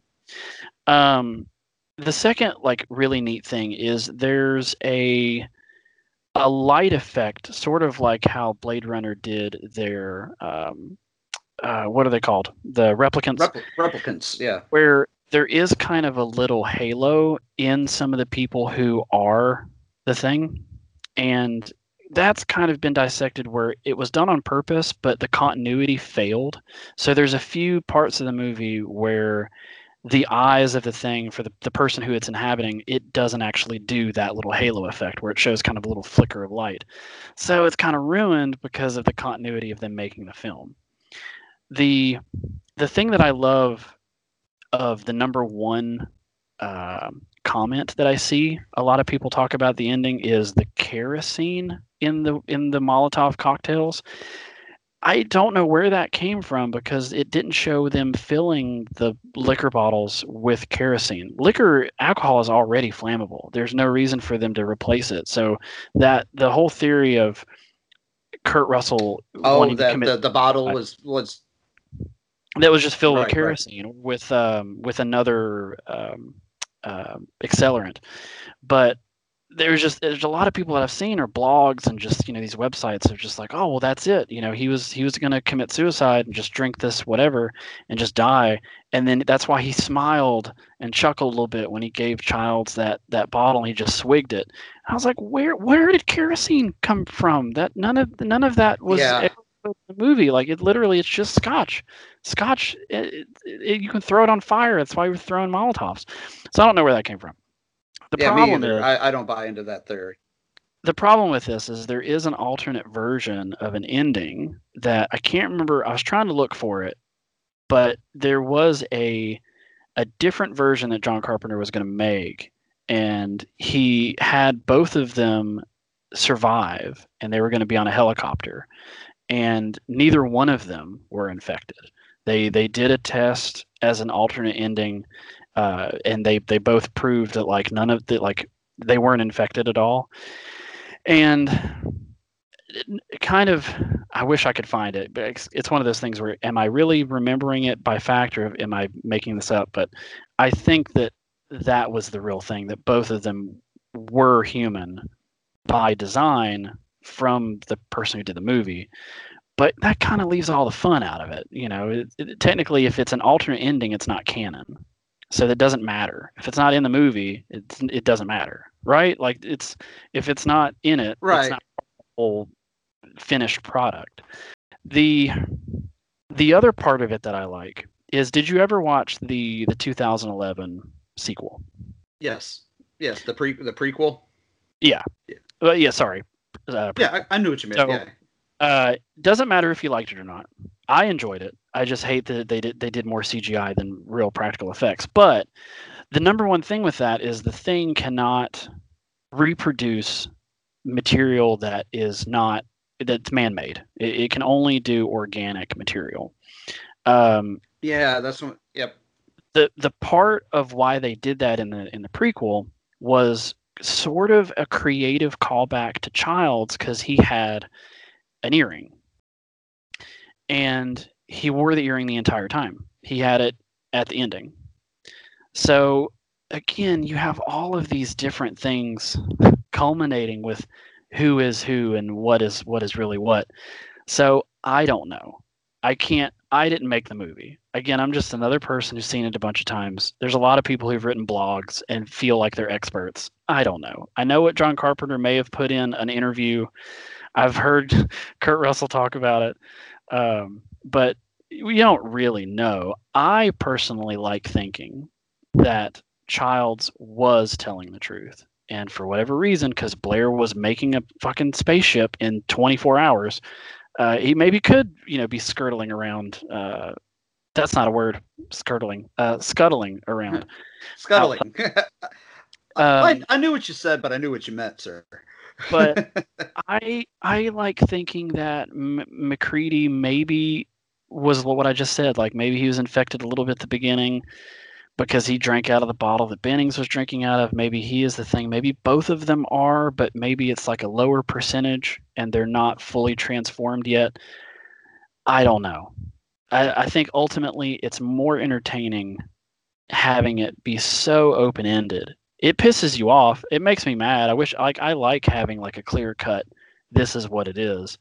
But with so many different gaps within the story, you don't know where he is. It's the whole other thing of, why is he wearing a different jacket? That's the whole other. The wardrobe in the movie is such a important part of it too, because before the last scene that you see Childs in, he's looking out the window in that weird circular room, and the jacket that he's wearing in the finale is hanging up on the wall behind him. We know that the thing has to rip through the clothes to actually consume the person. So he's wearing a gray jacket in the scene that we see in the last time before the finale, and then he's wearing a blue jacket when he walks up on Kurt Russell all creepy. And it's just like, why'd you change your jacket? It's but it doesn't tell you. It on purpose doesn't tell you what's going on. So I don't know. I mean, if you were hoping for us to, give you an answer, I'm sorry. We don't know what the ending means, but we have theories. Yeah, we only got theories, and I think it's harking it back to another movie that has like a multitude of theories around it. Pulp Fiction, like what's in the briefcase. You know what I mean? I love hearing the theories on that. I think some of them are very viable, and some of them are utter fucking ridiculousness. But I feel like, nobody is really right and nobody is really wrong. Because if it works for you and it makes sense in your mind, who's to tell you that, hell, that whoever is the thing, it could be neither of them, could be both of them. That's the one theory that I don't adhere to. I don't think it could be both of them, because then otherwise the entire discussion at the end and the interchange between the two of them does not make sense. Exactly. But it could be either one of them. There's another theory that I came up with this, not the last time I watched it, but I watched it right before this. We do a full month of horror, Patty and I do, where we watch at least one horror movie per day for the month of October for Halloween. And I kind of noticed something that I guess I just never picked up on before, and you tell me if you've ever picked up on this. When they take Blair into the shed, and they kind of dope him up with some morphine and everything, and MacReady stays behind, right? And they have that little discussion where Blair says, "I don't know who to trust." MacReady picks up the bottle of vodka that's on the table in front of him, takes a swig from it, screws the bottle cap back on, and sets it puts down. it right in front of him. Yeah, it puts it in frame. That's the whole thing. The movie does things on purpose. Like, nothing is there. Mm-hmm. It's even the drums that's in the hallway. I remember watching some behind the scenes, and it was like all those little tubs, they're all put there on purpose. The whole thing was like John Carpenter was yelling at people for continuity of like, do not touch this, do not move this. I put it there for a reason. The prop designer and the set designer know what I'm doing. Don't move this. Don't sit on it. Don't use it for break. Eat somewhere else, or whatever. But like, yeah, that was a on purpose thing where he put it in the frame, and the shot lasted for him to look at it. That's why I keep thinking that there's a certain point. I just don't know, because it's the whole, why does MacReady continue to fight? And I keep thinking too, it's a stupid theory. It doesn't make any sense. But when the thing separates from itself, do you ever feel like there's a competition? Like the thing doesn't have to be on its own side. It doesn't have to be like an asexual connected thing between different bodies. It could be fighting itself, wanting to be. It's kind of like the symbiote thing from Venom. Like, they're all the same species. Yes. They're all the same thing, but they have some sort of complex where they want to be the one to actually take over the planet or to infect this person. So again, we're kind of like building upon nothing. We're making like Lego castles out of thin air. But I like continuing to think of the thing when it separates, it maybe has a mind of its own. I mean, I would, if you think about it, of like an organism on our planet. Again, this is an alien. We don't know how it works, but if you were thinking of a creature on this planet that went through what it does, and it has to assimilate, and then it has the memories, it has the dexterity, the motion, it learns how to walk, it knows how to speak the languages, all the different things, it would be psychotic. It would be literally a schizophrenic organism that probably doesn't know what's going on. So I really do think that if we continue to go down this rabbit hole in Alice in Wonderland, that maybe it is fighting itself, and it could be MacReady is trying to infect other people, but maybe him throwing Molotovs and destroying it is because he doesn't like the other thing that's disconnected from his body. I don't know. Again, I'm completely just making up shit. Well, but it might be like a Big Brother syndrome, but it's like, yeah, we're of the same blood, but just because we're related doesn't mean I have to like you. Yeah, it imitates a Spartan, and it just says, "This is Antarctica," and it kicks him off the cliff. That's what it is. Just like, but I also like the sad part that maybe when it does fade to black, they are both human, and like Childs just lights them both up, or he kills MacReady with, just, it's that whole sad part of the thing of like, well, maybe they really are human and they win, but the ending fades to black. You don't know what happens, but then it's not a cut ending. It's not, there's no resolution. It does that on purpose. Well, like Childs in his last moment says, how do we make it? And MacReady just stares at him for a moment and says, maybe we shouldn't. And that's the bleakness of it. Maybe they were both human after all, and they won, but doesn't mean they're going to live, because how do you survive those elements? And that's what I love, thinking that MacReady is infected, because he knows that he can, if he's not going to be killed by Childs, that he'll just freeze, and that's fine. Whoever finds them, they can be the next infected. But yeah, I'm glad you brought up the bottle in front of Blair, because there was no reason for him to stay behind. They were quarantining him in that cabin for a reason, but for some reason you wanted to have a heart-to-heart with this dude who just destroyed and shot people, and it's this weird vibe where it changes the camera angle and it points it and it's in frame, and he puts it down. You don't see what he does with the bottle, but that's why I'm curious of the edit that you watched, because you said that they use different angles, and it made me think that maybe there were different shots planned for what we now know is like the actual canon version of the thing, that maybe there were others specifically put shots in the movie, but maybe they changed them, and that's why it's so important. I think that's why this movie is so favorited, because the attention to detail, like, it shows you that you should pay attention to every frame. You should pay attention to when you cut, when you don't cut, the types of transitions that you use, why you should have an ending, why you shouldn't, put more emphasis on what characters do, what they say, what they don't say. Like you were saying, when Blair was going through it, and in the version that you were watching, like the TV, it was a narration. It wasn't any silence. It wasn't letting the scene speak for itself.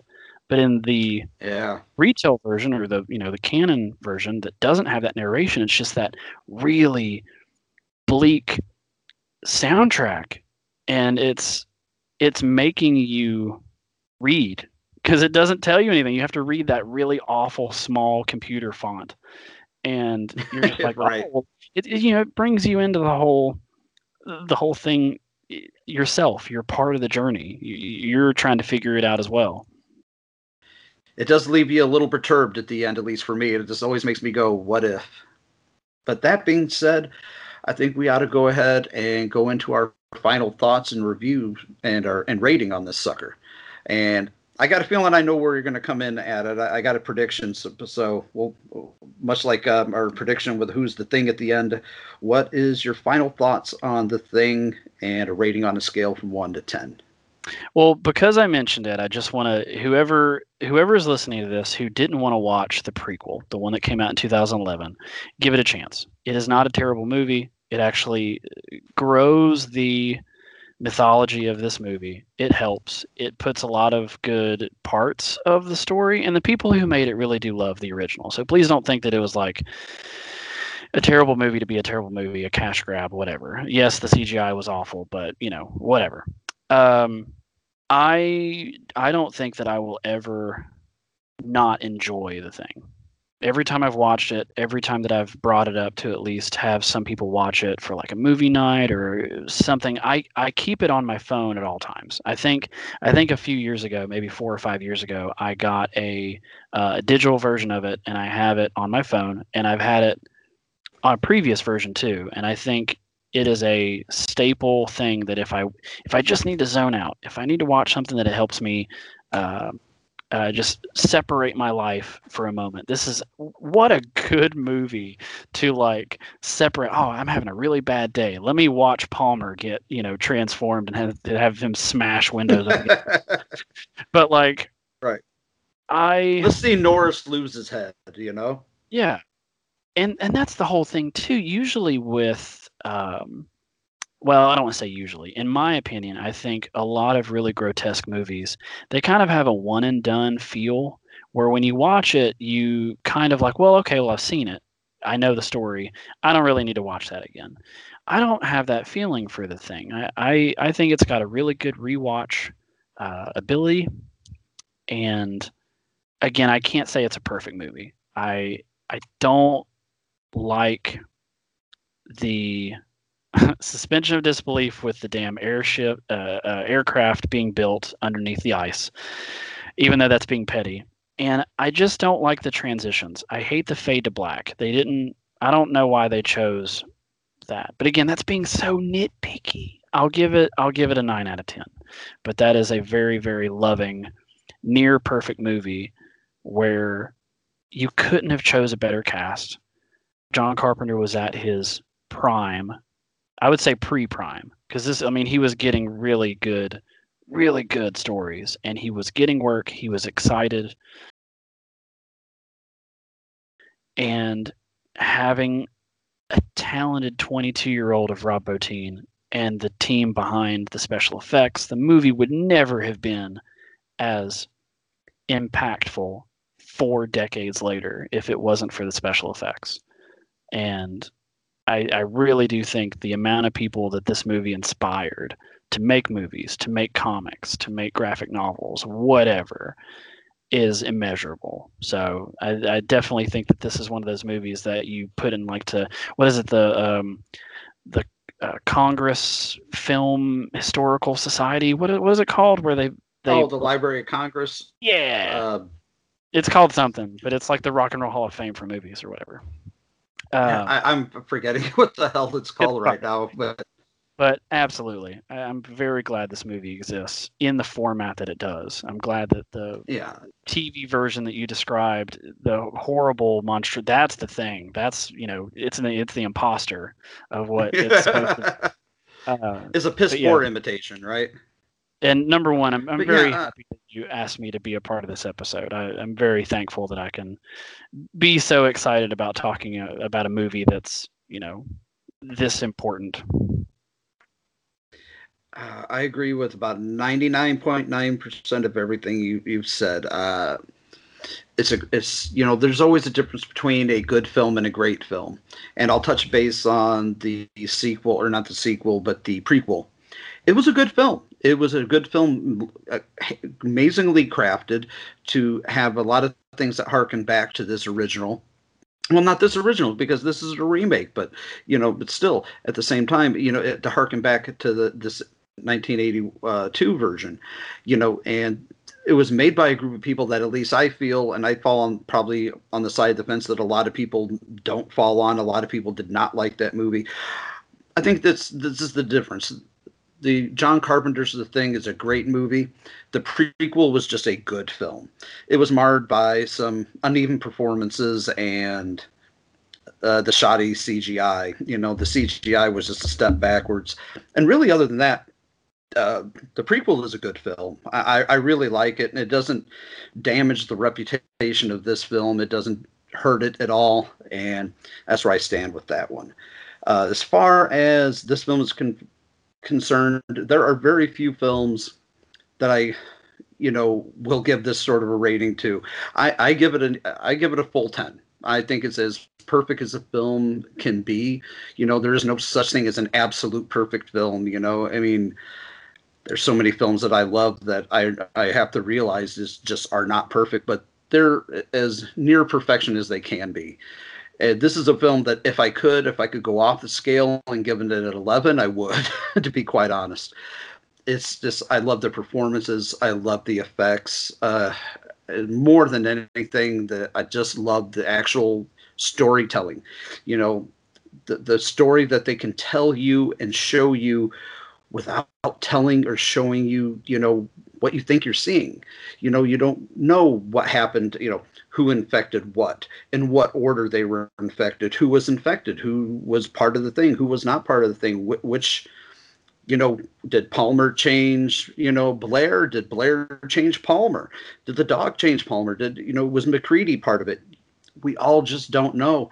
And I think all these years later, for the most part, I think Carpenter and probably even Kurt Russell, from some of the interviews that I've read, and Keith David, and everybody has had a lot of fun with this film and debating it with the fans and with, film scholars and reviewers and bloggers and podcasters like ourselves.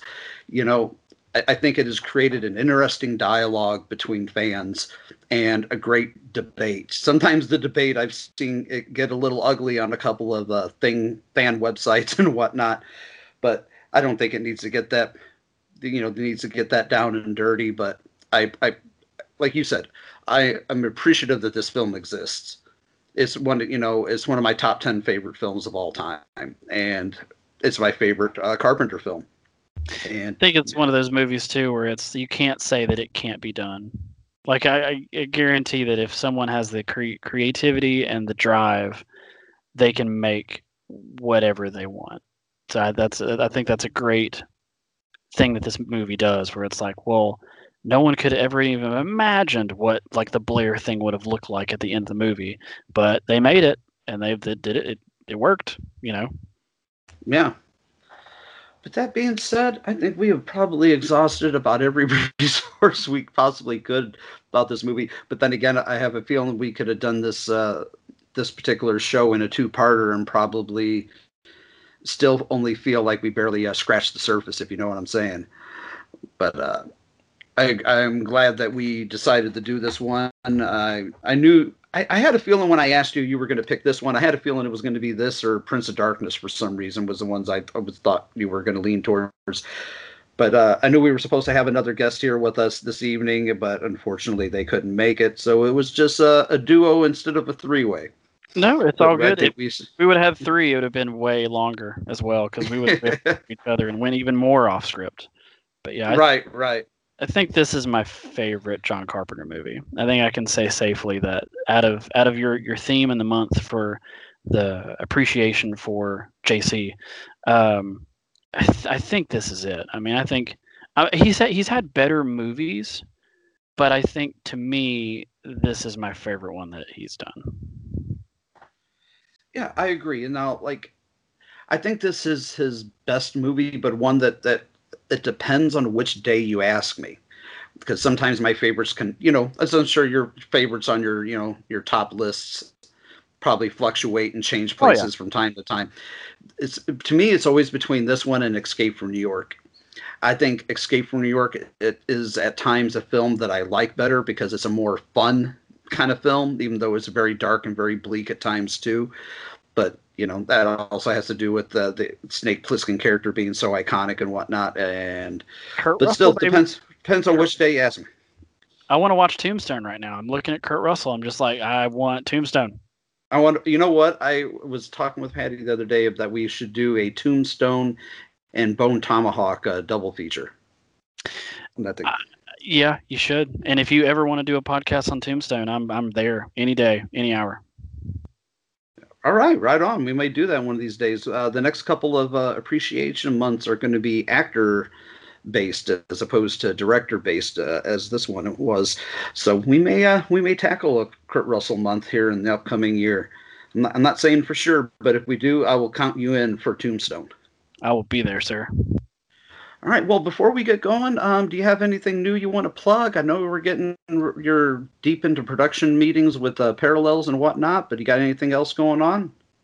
Well, that's really the only thing. I mean, we're a few months out of actually finally getting this thing done, which I say that with as much love as I can, but I just want it to be over with. It's kind of the thing where I've been now working on this for 6 years, and it's been funding on Indiegogo for a full year now, which is stupid, but we kept getting donations, so we just left it open. So, whatever. Woohoo. So I'm moving addresses and homes right now. It's a year, 2 months now after 2020, the mess and garbage that was. But that's really it. I'm really happy that I was lucky enough to be on this episode with you, sir. Well, I appreciate you being on here. This is the fourth show we've done together, and this is probably the most in depth we've gotten with something. The thing was a good pick. I was glad you chose it. And everybody else, I think, was scared. Well, to be fair, I was scared about talking about this kind of movie because, I mentioned Mandy before, and it's easy to talk about a movie that you've never seen before. Like, it's a one-time watch. It's the whole you're doing your homework to do that kind of conversation. But when it's a movie that you've seen over and over again, and a movie that's like put on a pedestal by some people, or it's in that kind of like you were saying, everyone's seen it at least once. Hopefully you have a good memory of it or a good opinion of the film. But man, that's like, I never want to talk about like The Godfather, or I'd love to talk about Goodfellas, but like I don't feel confident in tackling like those kind of movies where they're so prolific. Where, I mean, like you were saying, people getting heated on some blogs and podcasts for The Thing before. I think that's silly, but like, I know it happens. Oh, and my I know opinion that, is right, and yours isn't. yeah, but I'm afraid of some of those movies, and yeah, because we had postponed this before, and I was like, oh man, I had like built myself up for this conversation, and I was like, oh, we got to delay it, but like, it's fun. And that's the whole purpose of this conversation and getting opinions out there and talking about stuff that we like. So that's all that I kept thinking of. But yeah, it's talking about a movie that multiple people have seen over and over again, I think is a lot harder than kind of blindly going into a movie and then just chatting about a review about it. Be like, oh yeah, I just watched this yesterday.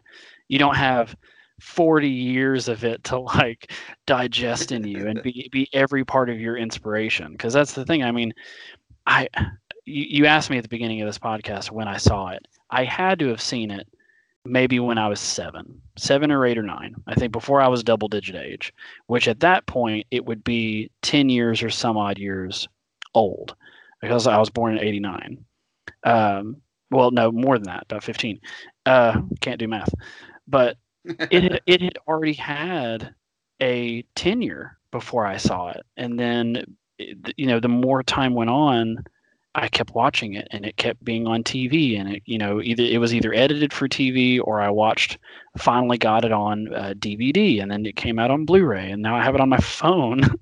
I have the highest quality that I can, watching it on my little phone, and it's just, yeah, it's got a legacy. That's definitely a legacy movie.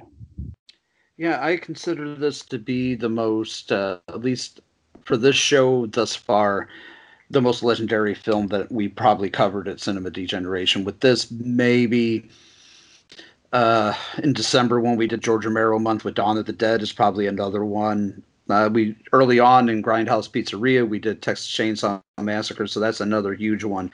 But it's kind of it's a daunting task to take on reviewing this film because it's like, we're treading ground that has already been tread, and it's like, I always feel like, yeah, I consider myself an Uber fan or a mega fan, but, I feel like I'm, treading ground that has already been treaded. Like anybody going to care what I have to say? But I don't really care if anybody is interested in what I have to say because, if I cared, then I wouldn't be talking about it.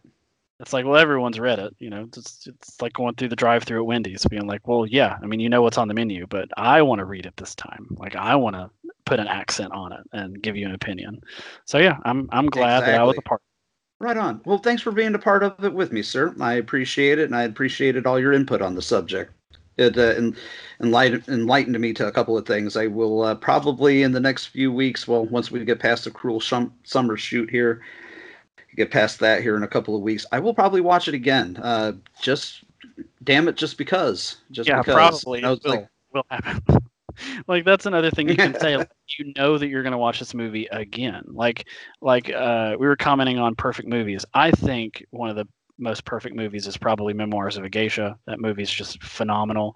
Very completely a different genre of this, but like, that you're going to watch a movie again. Once you see it, you're like, oh yeah, I'll watch that in 2 days or in a year from now, or keep that as a DVD. That's your most touched item. Like, yeah, just go ahead and I'll throw that back in. I'm going to watch The Thing again probably in 2 to 3 months. I guarantee it. So yeah. Yeah, I will never have a time in my life that I think somebody will say to me, hey, do you want to watch The Thing? And my answer would be no. I can't foresee that moment ever happening in my life. Same thing with Lord of the Rings or Star Wars. Be like, well, I got work in 2 hours. I guess I can call in. Yeah, go ahead and throw that extended edition on there. So yeah, I was just going to say the extended edition because we're watching all 4 hours of this motherfucker. Well, that being said, I think we'll call this a draw and an end to the evening. I've appreciated having you on this particular episode, sir. It's been real, it's been fun, and it's been real fun. So thank you once again for joining me, and hopefully I'll tell you off air what my next appreciation month is going to be, and maybe we can get you to come back in for that one. Absolutely. Well, that being said, folks, you have been listening to Cinema Degeneration's John Carpenter Appreciation Month. You have been listening to the John Carpenter Appreciation Month, and we have been reviewing and doing a deep dive discussion on the 1982 The Thing. I have been your host, Cameron Scott.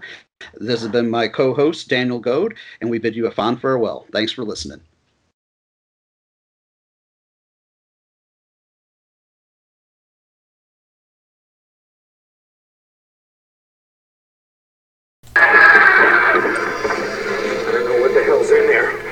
Weird and pissed off, whatever it is. Bennings, go get Childs. What is this? What's going on? Hey, Farmer, what is it? I don't know. Wait. Childs. Mac wants the flamethrower. Mac wants the what? That's what he said. Now move.